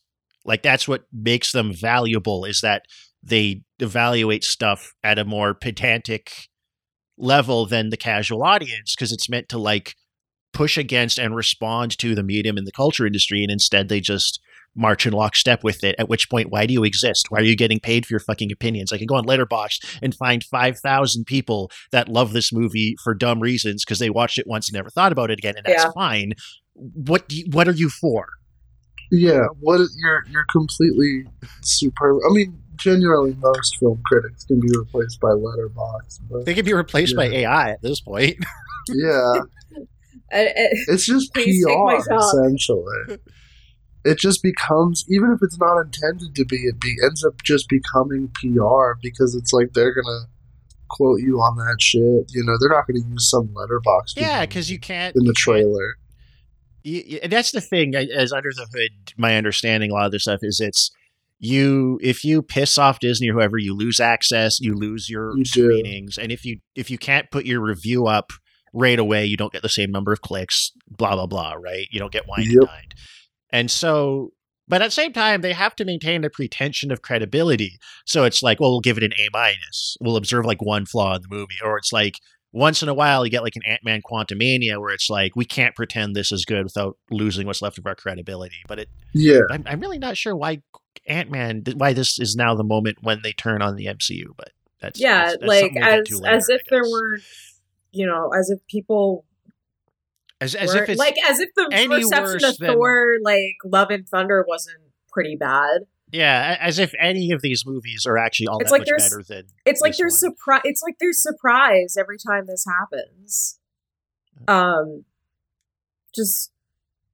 mean, we could do a whole ass episode on the whole review industry, specifically like the paid for, like, soups, just taking Disney money for or free like Funko Pops for positive press, fanboys, and it goes geeking out and directions, calling it journalism, because corporations have learned how to exploit fan culture. They've been doing it for a long time now. How to turn people that like their stuff into, and I mean, I feel like video games and comic books probably got to this first, and then the Hollywood learned it. And it's like they know how to turn people who like their stuff into stans who will tell you to kill yourself if you don't like their movie, who feel like it's their mission in life to make a corporation and its product successful. And I feel like writers write anticipating that their audience are like that. So they just want to tell them what they want to hear, which is so much stuff in general is just flattering your audience and telling them what they want to hear and that they're right, making them feel smart and special and blah, blah, blah. Which is why so much media is so obsequious and trying so hard to make you like it. And it's so annoying and insubstantive. And it sucks. Even like if you do a Patreon, like I can definitely tell there's some people that got like big Patrons where it's like they just end up making stuff that pleases their existing audience for the sake of pleasing their audience. Like I feel like a lot of like the people that got big on YouTube a few years ago, that like the BreadTube crowd, that's kind of what they turned into. Mostly. Yeah, it's not even about like converting people from radicalism anymore. I mean, this is off topic. Yeah, you're not expressing your ideas honestly. You're not trying to persuade people. You've got people that give you money to just hear what they already believe regurgitated back to them and see the same jokes and the same characters and skits or whatever, right? It's just again that people that just like they get in their eddy and they just want to live in it forever. I don't know. I've never understood people like that. Honestly, I don't understand stans and fandom people. Yeah, I was like, the only shit I get stan over is Grant Morrison, and then it's like be prepared to die for this shit, you know? Yeah, but like having read a little bit of Grant Morrison doesn't seem like someone who writes for a fandom. No, not at all. I mean, to a certain extent, you know, their genuine love for like the comic book universes that have been created could be construed that way, but it's not. There's no cynical. But it's cynicism behind it. It's not like you know, hey, look, I'm gonna make these two characters have a relationship because part of the fandom wants it. No matter how little sense it makes or how disinterested I am really as a writer. Actually, there is a, you know, if you use that to denote being a stan, then I guess you could say I get that way about Nightwing and Batgirl getting together. I think that anyone who wants Nightwing and Starfire to get together should be put into prison from fucking. Yeah, but I'm talking Silence about. of the Lambs. I mean, we all get invested in media. That's different. It's like when people treat it like I've been personally attacked because the story went a way that I wasn't rooting for. But it's also or justify it as being writers, like morally find themselves justifying like not liking it or taking issue with like it it's as a moral, important. like like on a moral. But I'm talking basis. about writers writing for the fandom, or some element of the fandom, or something. But like, so I remember like God, that show Sherlock did a bunch of that. Oh yeah. I remember I watched Steven Universe, and like that show. It was even though I didn't participate in any of that shit. I'm soy facing so big at you. What? Steven Universe. I don't know. Steven Universe. Yeah, no, I know it's a big. It's mostly fine, but it was like did it teach you empathy? It's fine. It didn't teach me much. I could tell like a season or two in that they're like, because all these gems can fuse and become some other composite character, and I could tell that they were just like rolling them out for the fandom. Like how we're gonna put this one together. You like that? It's like action figures. Malibu Stacey's new hat. I was like, I don't participate in fandom at all. I'm really glad I did for that one because that one was insane. Oh God! But like I could tell that it was shaping the show. That people were going on Twitter or Tumblr or whatever, being like, "Oh, they want us to put these characters together and do this and that." Yeah. And I hate that. It makes for such terrible writing and storytelling when you're just constantly monitoring the most insane vocal people that consume your thing and trying to respond to what they do one way or the other. And it's like every show feels like that now. It's like written for social media kind of more generally. written. I don't know. I hate it. I hate it so much. Yeah. It's the worst trend in media and in writing. Well, I think that's a good That is transition. a perfect spot. Yeah, let's talk about things we do like and shit. Things we would recommend watch instead of Wonder Woman missing in action during World War II.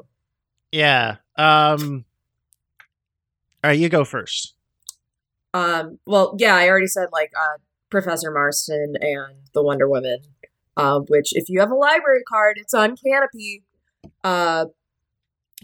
Canopy, which is a free streaming service that you can get your local library in the United States, at least. I don't know about Canada, but Canopy's great. I wish I had more watch credits per month.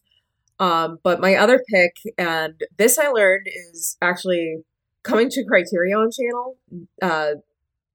Or by the time you're listening to this, it is on the Criterion Channel. It's The Heroic Trio by Johnny To, starring Michelle Yeoh and Maggie Chung. Which I unfortunately was impatient and did not watch this on Criterion Channel, where I would have had no technical issues, would have been in very nice, pristine HD, because I think Janus just did a restoration of it. But yeah, haven't really watched a lot of Hong Kong action films. Kind of an acquired taste in like how hyper stylized they are, like similar to like a giallo. But I really enjoyed it. It was really fun. The outfits were bitching. I loved the part where a motorcycle basically becomes like a giant boomerang.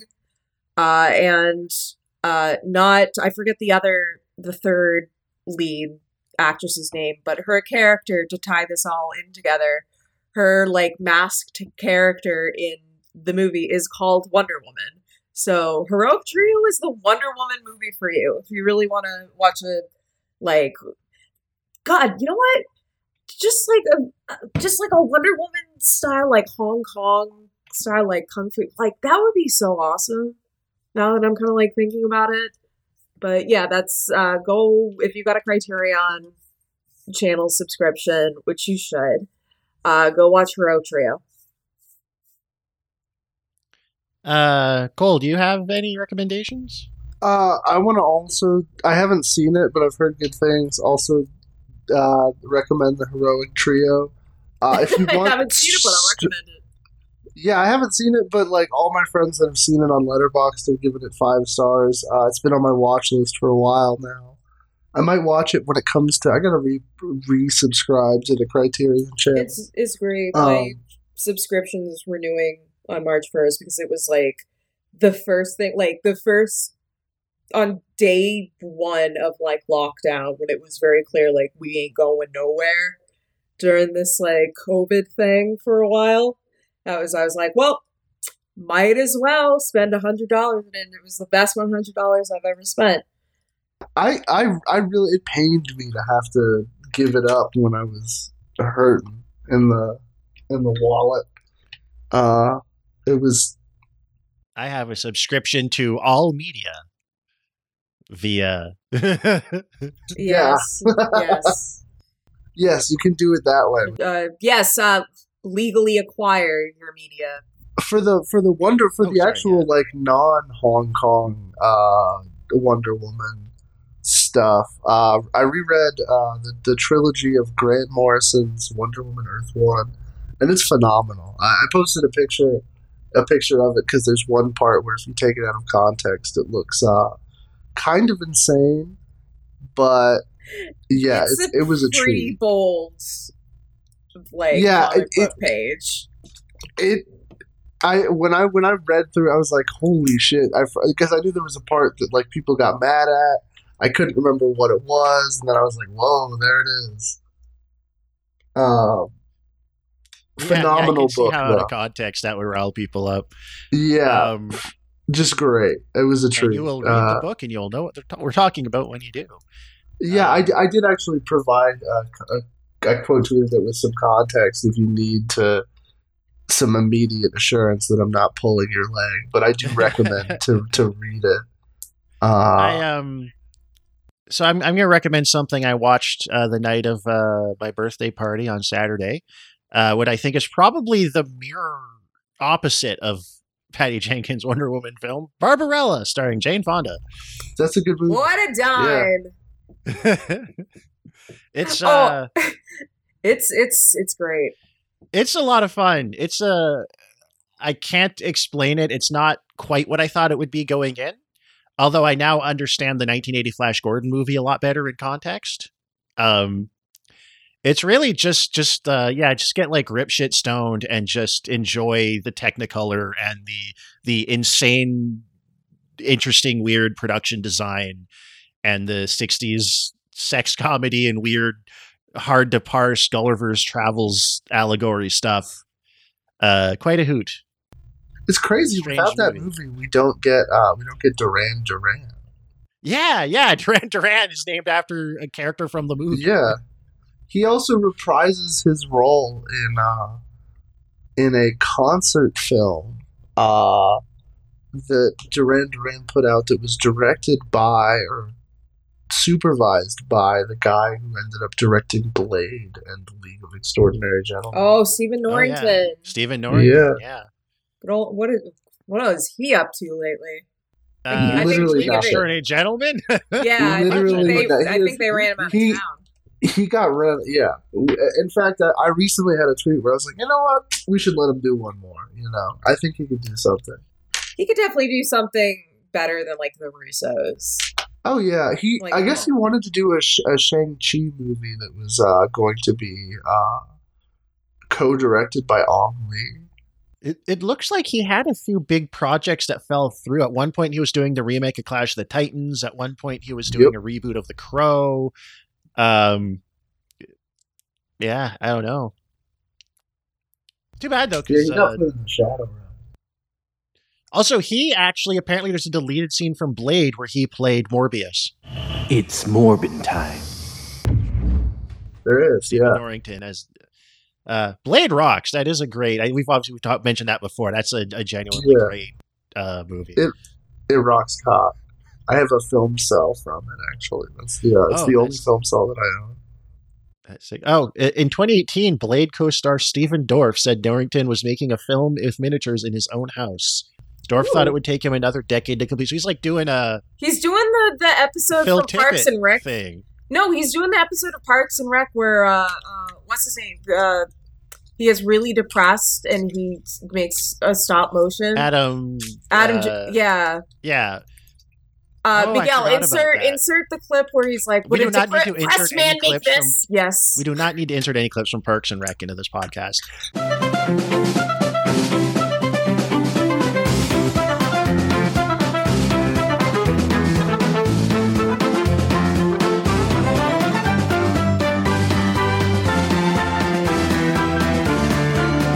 I'll show you my claymation project, okay? Now, I've been working pretty hard on this, and I think it's really good. So just hang on to your hat, okay? Okay, here goes.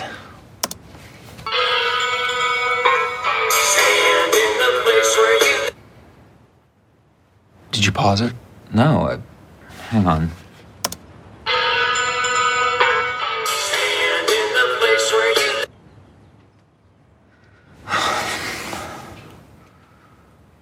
Oh my God.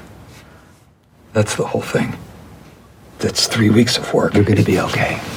No, I'm not. You see, in my head, I thought that was really, really cool. In fact, I emailed Leslie 2 days ago and I compared it to Avatar, Chris. And how can it not be longer? Just one. I'm just imagining Stephen Norrington's like on the Phil Tippett trip, like he's trying to do his own Mad God or something. Oh my God. Miguel, insert the. Some motherfuckers are always trying to ice skate uphill. Yes. Yeah, you know. Whenever we mention Blade, that's gonna proceed. Yeah, I guess that's a good place to close it out. Thank you, everybody, for listening. Yeah. Thank you to all of our patrons who support the show. If you would like to join them, we recently recorded a bonus episode where we discussed The Mummy, and the My Mummy, My Mummy. That's we haven't, as of right now, we haven't put the episode up yet. But I think we just found. The title. My Mummy, yeah. My Mummy and Me. I like that title. It's a good title. And I think we had a good episode there. I think we kind of, in comparing the 1990 Mummy to the Tom Cruise film, we found a kind of a missing link, homunculus, between the kind of dawn of the blockbuster and the MCU era blockbuster. So I think we had a pretty good episode there. If you'd like to listen to it, just $3 a month, patreon.com/marvelousdeath. Follow us on Twitter, links in the description, and so on. Let's plug ourselves. Follow me I'm at Kunsaragi. Spelled like Misato Katsuragi, but with the no word. Go read my reviews or whatever I've reviewed lately for the Arts Views, and go like my stupid Letterboxd reviews. I think the one. Oh, speaking of which, my review of Barbarella was, when I'm inevitably arrested for cultural Marxist thought crimes, I wish to be sentenced to death via the Orgasmatron. And you, fucking Stu, 3 days ago commented, you would. I would. Cole? Oh no, you go first. You go. I feel like as the most clouded person here, I should go last. You know. Okay, I guess. Yeah. He's the most clouded person here. At discourse_Stu on Twitter. I'll just put it in the description. You know where to find me. Look under a rock. TyrellJames.net. Check out some of my writing. Yeah. You know where to find him. He's in your house. He's underneath your bed. Go check your closet. Stu's in there. I am a Twitter user at Java_Jigga. Come see me talk about Legos and you had a good thread about more Legos. Yeah, and I'm making kale chips in my air fryer. Dude, they're so good. I've been snacking on them the whole time. I gotta get an air fryer, man. They have like good ones for $60 now, and it's like fucked up. It's like you shouldn't be able to get for $60. Yeah. Oh, you gotta tell me what model that is, because I bought a Ninja Foodie for my parents and used it a lot at their place, and I really liked it. And it was good for, like, so you could like roast a small chicken in it. It was also and blah blah blah. But I can't afford one of those right now, but I could maybe swing a $60 air. Get a Patreon, subscribe to the Patreon. So Stu, that could be buy Stu an air fryer. They're so good. They're fucked up. It's like, it's probably made me cook like 3 times more than I would have. I'm gonna go make some. It makes it so easy. I'm gonna make some shredded chicken street tacos tonight. Laughing.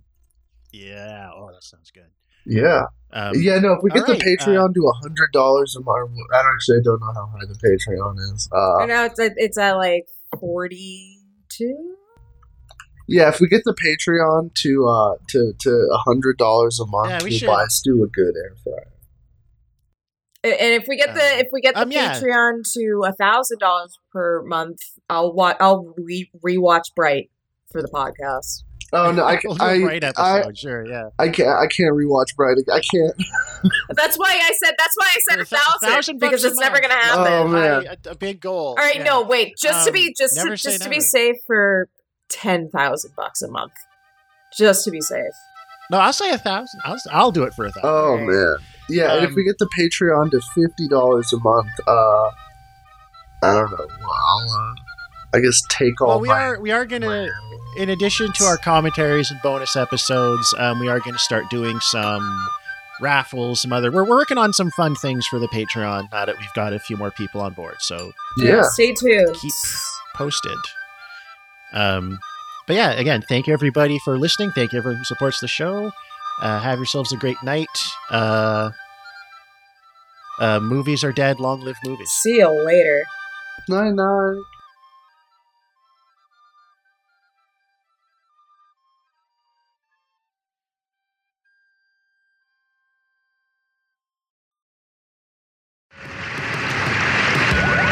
We choose to go to the moon in this decade.